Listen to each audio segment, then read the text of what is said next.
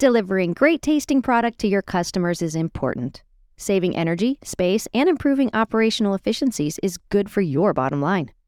A perfect choice for convenience retailers, Adande Refrigeration's patented modular units deliver so many efficiencies it's no wonder brands such as Sheetz and GetGo are installing these temperature-stable, hold-to-cold fridges across their U.S. food courts.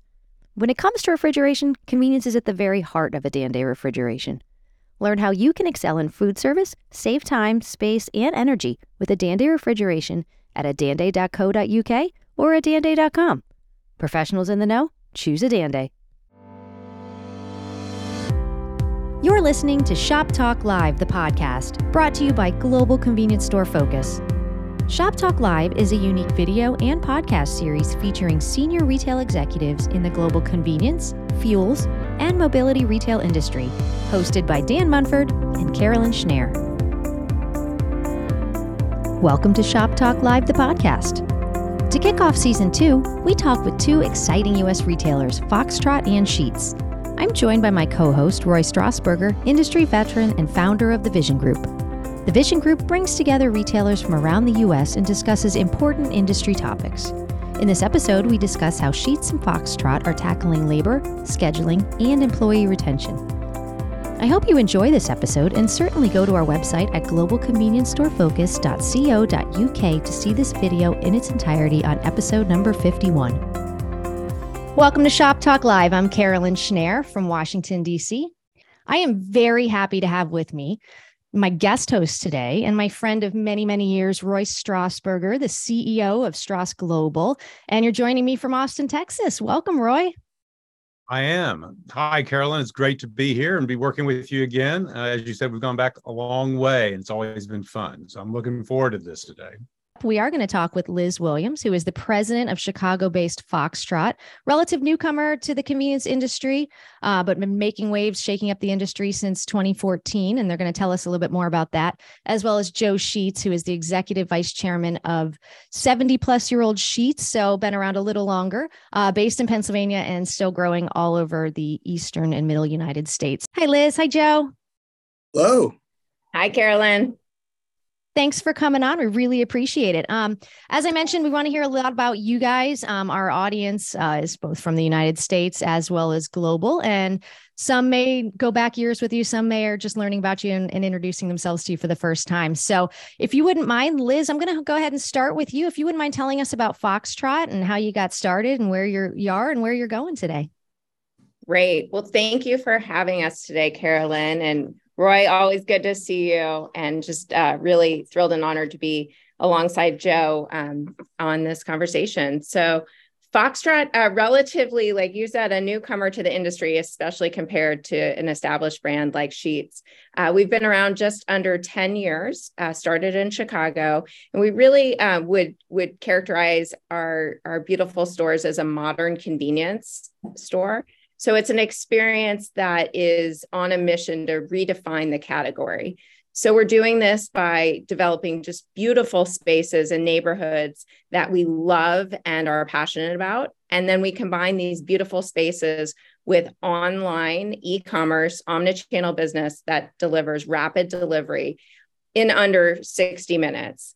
We're doing this where we build a community that celebrates and really experiences delicious foods and trying new products. We partner with a lot of great brands that are up and coming brands, but also many of the brands that we all know and love that have been around for many, many years. So, you can get your pint of Jenny's ice cream right alongside your Diet Coke, and, you can mix in the familiar chip with a newer chip on the market. And we do all of this, together with our marketplace and the convenience play, but also we have a great variety of prepared foods. So everything from salads and soups or breakfast tacos. You can also pick up dinner, chicken piccata on your way home for dinner. And then finally, we have our coffee. So we're really proud of our coffee. That drives a lot of customers in the morning. And then in the evening, you can either sit down and have a glass of wine with us, or you can take a bottle of wine to go. So a lot going on, but really excited about our growth ahead. That's amazing. I've had the pleasure of being in one of your stores in Alexandria, Virginia, and it was really, really nice. And it was it's a smaller, well, at least that one, a smaller format, but just super impressive and well kept. The people were just super fantastic. Because we're really excited that we've got some coming to Austin, and which is where I'm based. And so I've had the chance to visit some of your stores in the Washington area and in Chicago, and it's really impressive format that you put together. Yeah, we're excited to open in Austin. So today we're in Chicago, we're in the DC, Maryland, and Virginia area. We're in Dallas and about to open in Austin. Very cool. Well, none yet in Pennsylvania, it sounds like. So with that, I'm going to turn it over to Joe to talk a little bit about Sheetz. We probably all know a lot about Sheetz. You guys have been around just a couple years longer than Foxtrot. But Joe, why don't you go ahead and tell us where you are, what you're doing, where you're going, all the fun stuff. Sure. Well, one of the things that not everybody knows about Sheetz is our original business was actually a dairy, started by my great-grandfather in 1907. So the Sheetz you know today, the stores, really started as in 1952 as a dairy store that was purchased from my grandfather by my uncle. So my Uncle Bob decided that the store should be a separate business, not just an outlet to sell dairy products or whatever was left over on the delivery trucks every morning.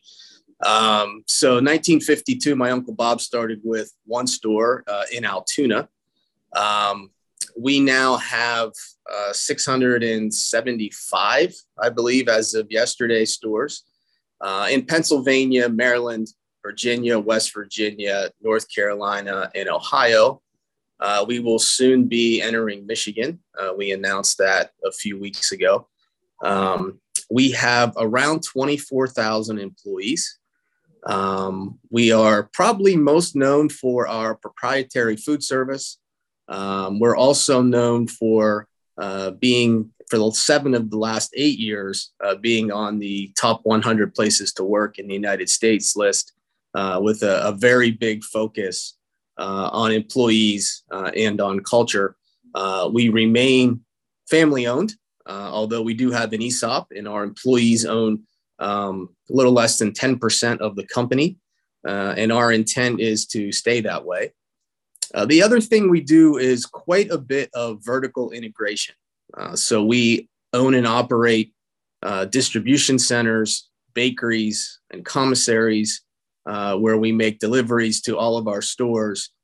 We also deliver all of our own fuel through our fuel trucking company and perform most of our own maintenance and other tasks through people that are living and distributed throughout our footprint. Wow. That is cool. And I think I've been to hundreds of times to Sheetz. I just want them to be closer to me here in Fairfax, Virginia. So next time you come this way, build one right near me, if you would. One of the things that the Sheetz has really done, as Joe related, but they've really evolved over time from the dairy business into what they are today. And both Sheetz and Foxtrot lean very heavily into the food service business now. I mean, that is really where a lot of their emphasis is. And I think that kind of plays into a little bit about what we're going to talk about today, but it's positioning themselves for where they want to be, not just for this year, next year, but for the next decade or so of where they want to go. And very customer centric. Both of you, the customer is at the center, and then as well as the employees, which is what we're going to talk about a little bit today. Roy, you met Liz and Joe and several of their colleagues and peers about talking about all things interesting in the industry, many, many topics. But one of the ones that basically I think came up, but you told me often throughout, even if you were talking about fuels, was workforce. Now, I know this is an important issue. Finding the best talent, keeping the best talent is a huge issue, not only here in the United States, but everywhere around the world. People are pulled in different directions. The pandemic has just blown everything up in many, many ways. Roy, do you want to tell us a little bit about that discussion?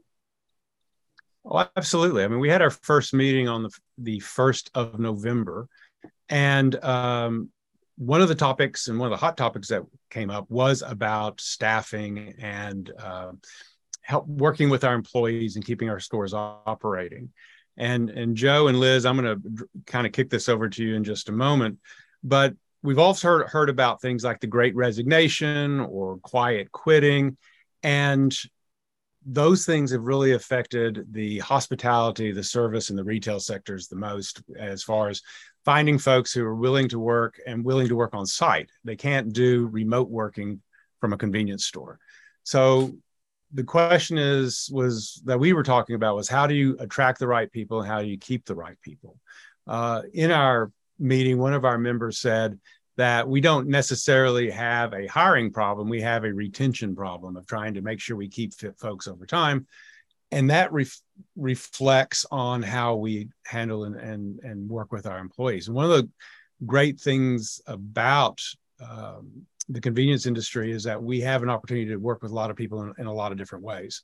So to talk a little bit about recruiting and staffing and getting people. Joe, what's been your experience or Sheetz' experience in regards to hiring and trying to find the right folks over the last couple of years?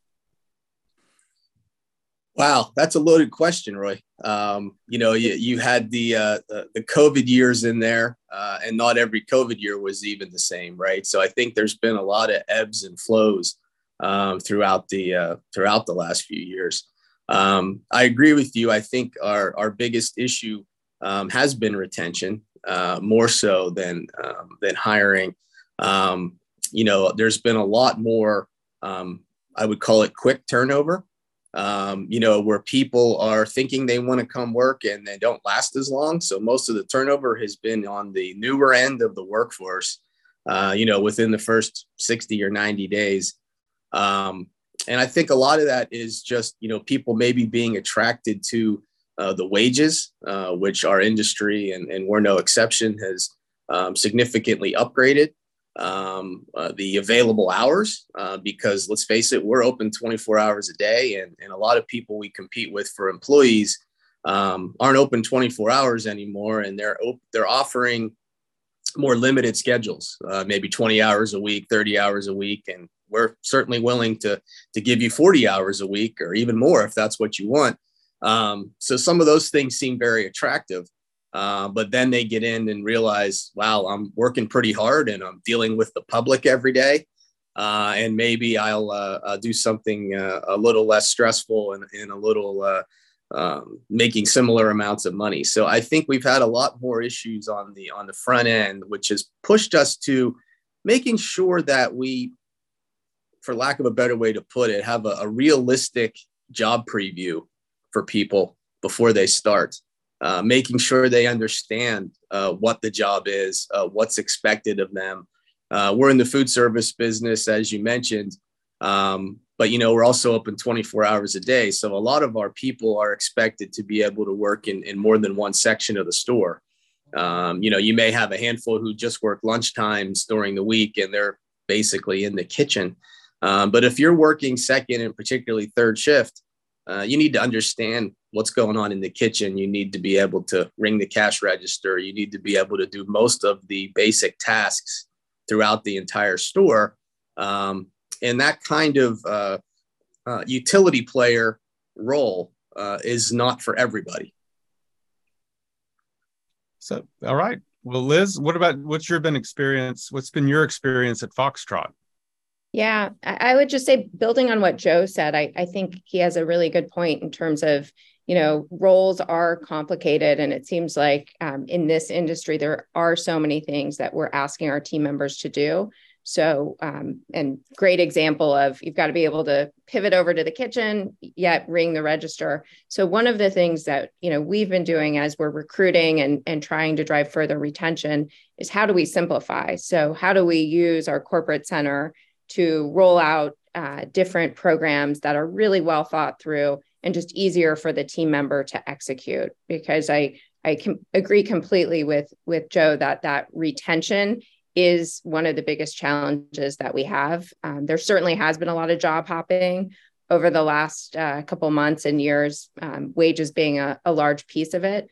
We also firmly believe that wages are just one piece, that obviously bring people in, but the culture is the reason that people will stay. And we place a big emphasis on the culture that we're creating from the corporate center, but also the culture that the store manager is creating. So really investing in our store managers, knowing that they're the ones that are going to retain the team members as well, is a big piece of it. The other piece, which Joe mentioned, is, the scheduling piece of it, making sure we can do flexible scheduling. We, aren't open, 24 hours, but we do have, go late into the evening, or, people want to have coffee really early in the morning. So we are open in the early morning. So it's really finding those managers that can build a team and give different people what they want, be it a student that wants to work part-time and, only, wants to work nights and on the weekends, or maybe it's a parent that wants the morning shifts and, more of that daytime shift. So really trying to be a little bit more custom when it comes to team members, and knowing it's not always one size fits all has been certainly the other piece. I think, it's a double-edged sword. Team members want the variety of doing different tasks and doing, different things and having different hours, but they also want the stability and the familiarity of having, the set schedules. And, they also want a bit of the ease in it's hard enough to run retail. So how do we make it easier for them? Oh, absolutely. Well, I think that you both have hit on the whole idea of how many moving parts there are in the retail business. And I personally think convenience retailing is one of the hardest retailing business to do because of all things we have involved with it, everything from kitchens to restricted sale products to working the technology, and keeping those people involved is a real challenge.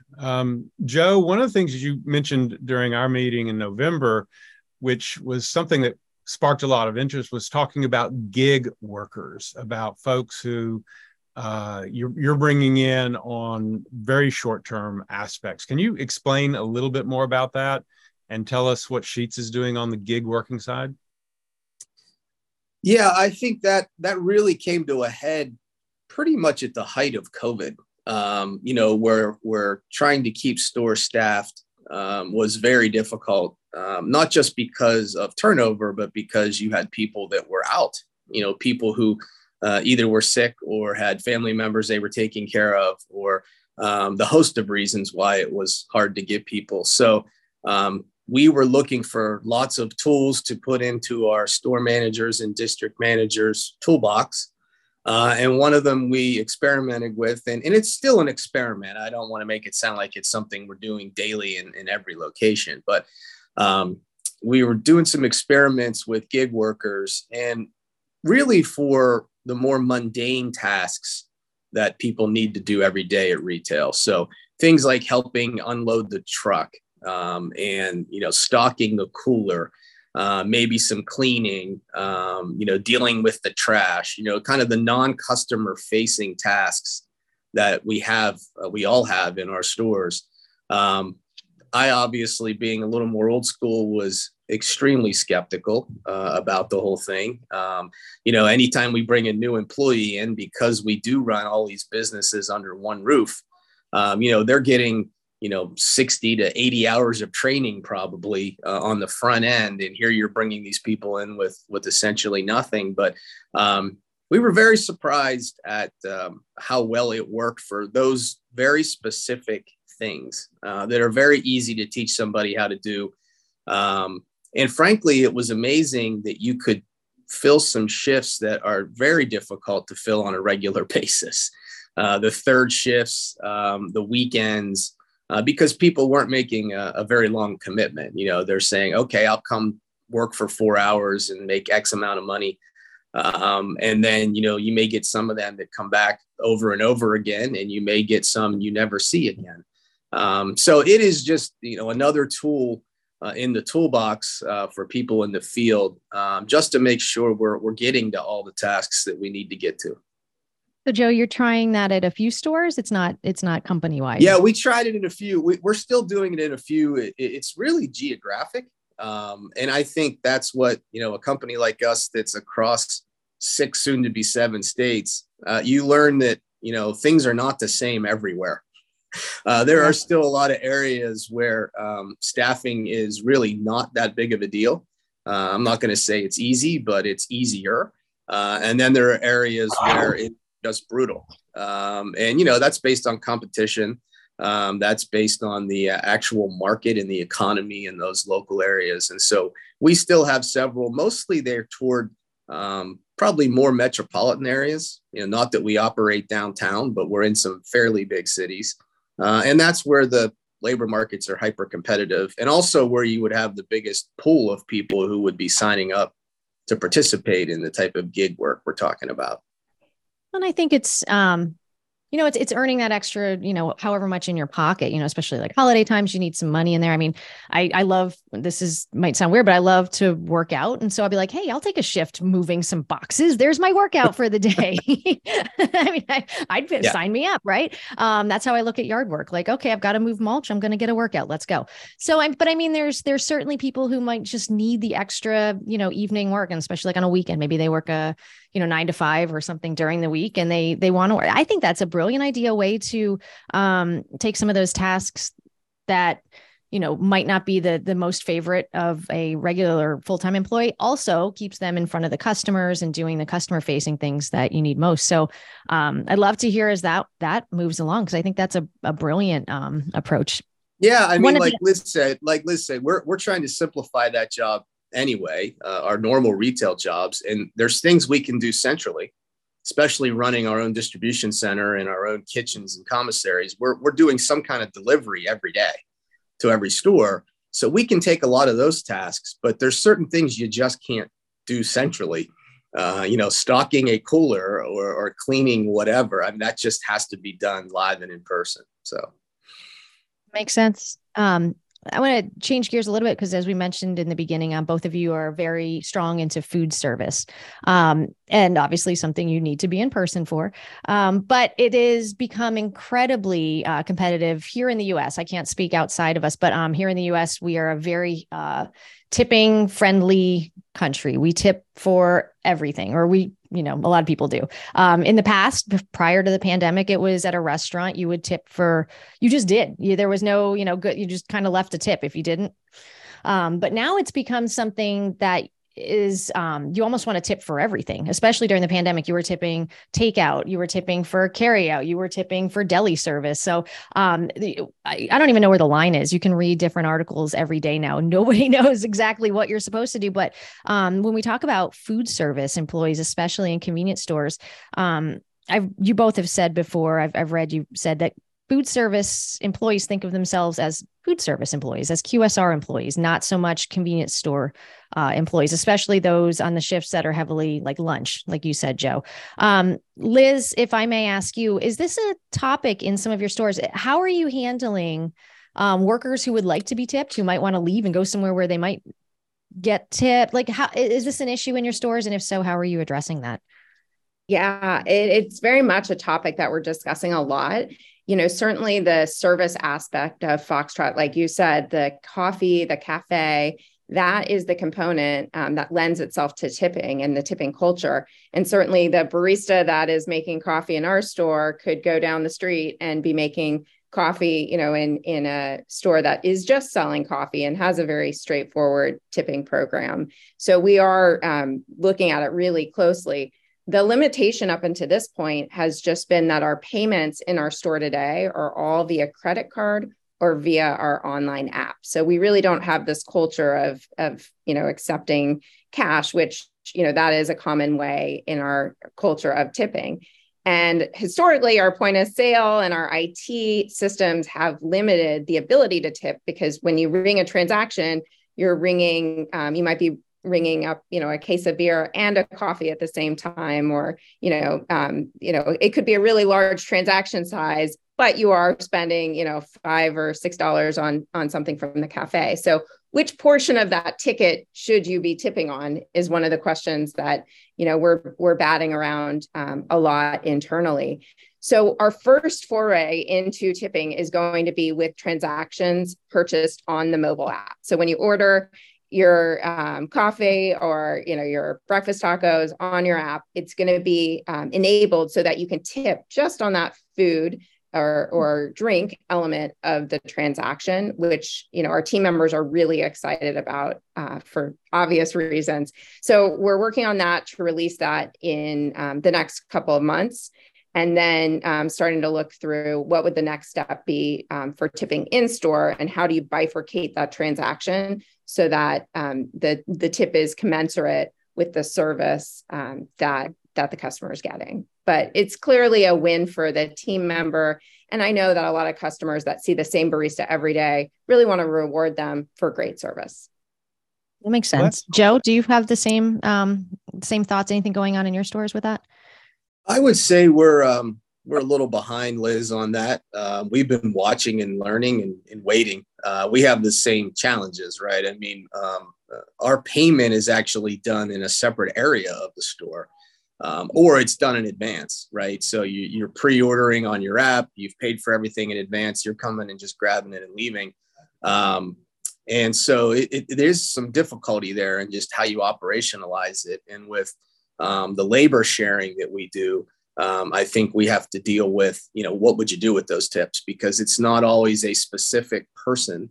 In our case, if we're at lunch and we may have 6 people in the kitchen and they're working on, they're not all handling an order from start to finish. Someone is the starter, someone's doing things in the middle, someone is finishing. So there's some complications, just beyond the technology that is definitely a legitimate issue that, we're going to study, but we're definitely on it. It's not something we're ignoring, but I'd say we're just a little bit behind.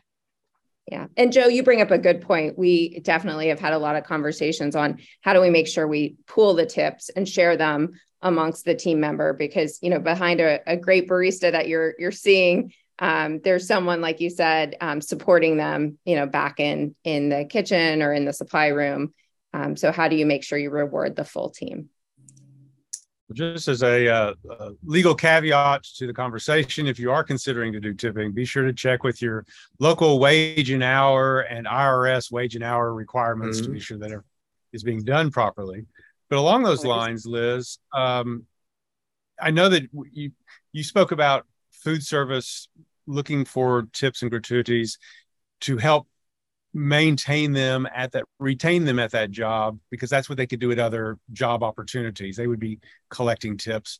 But you are, correct me if I'm wrong, but you're paying tips in addition to full wages, as opposed to paying restaurant wages and supplementing them with tips. Is that correct? That is correct. So it's actually it's a little bit different from our typical restaurant model. It is. And that, to Joe's point, we're just putting our toe in the water right now in terms of, turning this on with the app and learning about the retentive value of it. But certainly, we're paying a full wage, full competitive market wage in addition to the tip.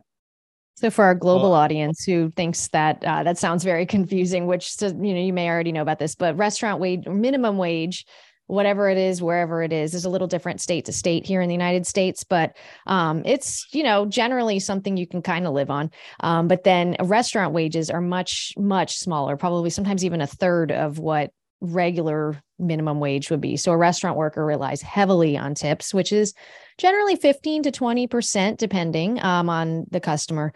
Whereas, regular wage is much higher. So I just wanted to make that differentiation out there if you're not used to our American tipping culture. Sorry, Roy, I cut you off. No, that's all right. No, it also speaks to kind of just the continuing blurring of the channels between food service, convenience, restaurants, how we're trying to do things, and that we're all sort of competing for the same employee at the end of the day. And I think one of the things that was really interesting out of our conversation, and that's in the vision report, is how we talked about probably the most important aspect of retention is leadership in the store. And Liz, I'm going to start off with you in just a second, but everybody was talking about the key aspect of retaining employees is the store manager. that the stronger your store manager is, the better your retention program. And Liz, is that something that Foxtrot is seeing and that you guys are specifically focusing on? 100%. And I would just say, overall my years in whether it's retail, whether it's restaurants, whether it's convenience, store manager number one is such a fundamental. I'm sure, Joe shares that, show me a good store, and behind a good store is a great general manager that's running that store. You see it time and time again. And so we really are emphasizing, how do we get the best managers? How do we retain the best managers? Like I said earlier, how do we make their job easier? Because quite frankly, there's a lot on their plate. So how do we help them simplify? How do we empower them? Really, they own so much of the P&L. So how do we empower them is a critical piece as well. But really, we empower them also to be the leader to have the right attitude and, bring the Foxtrot, culture to life. So that's important too. So I can't emphasize enough, how special we think our general managers are and how much we're investing in them. Well, and that's really crucial, not only for the store employees, but for the customers as well. And yeah, I think that feeling of people being happy where they work permeates throughout the business, which creates the halo effect of everything that you're trying to do. Yeah, we like to say, we want to be shopkeepers and hosts. And so we really want to empower our manager to be that shopkeeper. And, it's probably the same fundamental as, 70 years ago, when you're the shopkeeper, you're in charge of that shop, right? You have such pride. And so we use those words, you kind of think, oh, that's kind of an old terminology for a newer type company to be a shopkeeper, but we really believe that. Well, and I think that's crucial. And Joe, I know that as you mentioned earlier, Sheetz has been designated as a great place to work, and that you have a long history of working with your employees, long retention periods, moving up through the system. When you're dealing with the employee situation and finding the store managers, do you have any idea of how many of your store managers are brought in as store managers, or how many people move up from different positions into a store manager role? I would say it's very rare that we hire somebody in as a store manager. I'm not going to say it doesn't happen, but that's the exception. We run a pretty high volume, large site kind of model. So our typical store has a store manager, 2 assistant managers, and 3 other what we'd call shift managers. So you have a small management team of 6 or 7 people at each location. So number one, that allows us to make sure there is a manager of some variety on duty at almost all times, which when you're operating, 24 hours a day, the store manager can only work so much. So that's very helpful, but it gives us kind of our internal breeding ground for, the next assistant managers, the next store managers, and then frankly, next district managers who would have a group of stores. And that's been very important to us. So we've been actually spending even more time than before in the assistant manager ranks. We've always spent quite a lot of time and effort in training and in supporting the store manager. Felt like we needed to take that down a level and really work with the assistant manager group so that we continually have that pool to draw from if we're going to open 45 or 50 new stores every year. We need 45 or 50 new store managers and probably another 50 for people who retire or turn over. So if we need to create 100 store managers every year, we're not going to do that by bringing them off the street. And there's not a good chance they've run a retail operation as complicated. We've had varied success bringing in people with a fast food manager background, but our job's different.